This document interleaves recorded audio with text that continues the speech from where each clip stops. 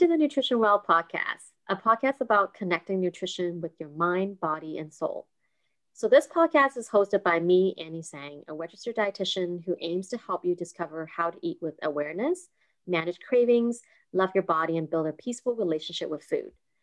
Some topics discussed in this podcast may be sensitive for some listeners. Listener discretion is advised. Hi there, it's Annie, the dietitian, and welcome back. Joined by my two co-hosts, in this second episode, we'll be discussing diet culture, weight stigma, and my experience helping patients heal their relationships with food.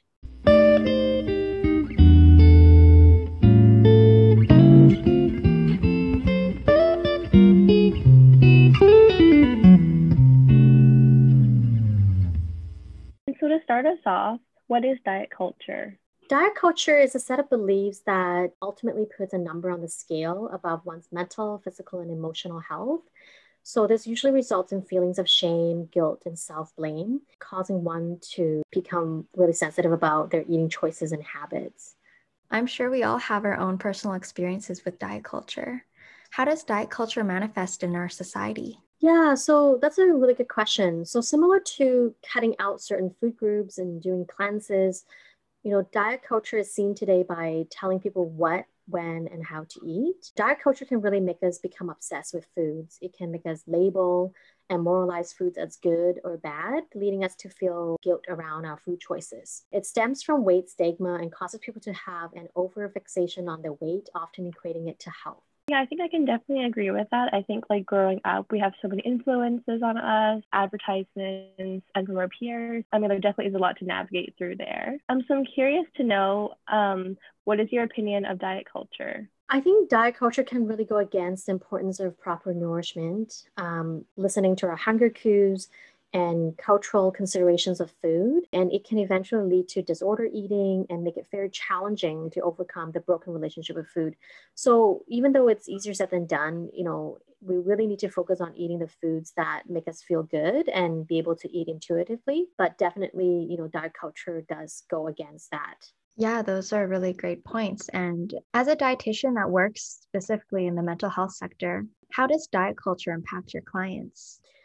Oh, definitely huge. A lot of times, my clients, they're set on a certain belief, especially with diet, for an extended amount of time that they actually lost that healthy relationship with food that they once had. They became obsessed with a certain diet, belief, or statement, from the social media. So my work is usually to focus on guiding them to rebuild that relationship. And it is a long process and is also a team approach.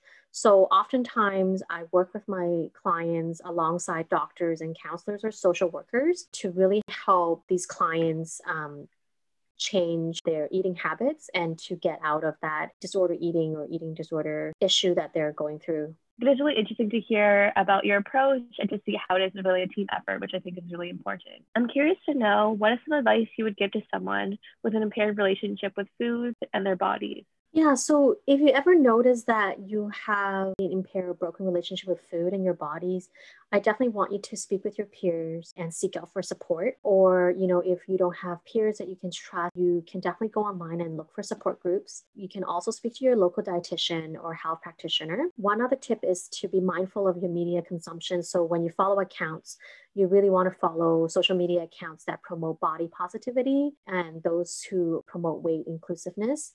So if you do have more concerns, I am happy for you to email me if you do need more specific resources as well. Thank you for today's episode. I can see how diet culture is so prevalent in our society. We hope you enjoy listening to this episode. You can find us on Instagram and Facebook at Nutrition Well for more content and updates on our next podcast episode. Also visit our website, www.nutritionwell.ca, for weekly nutrition blogs and recipe reviews.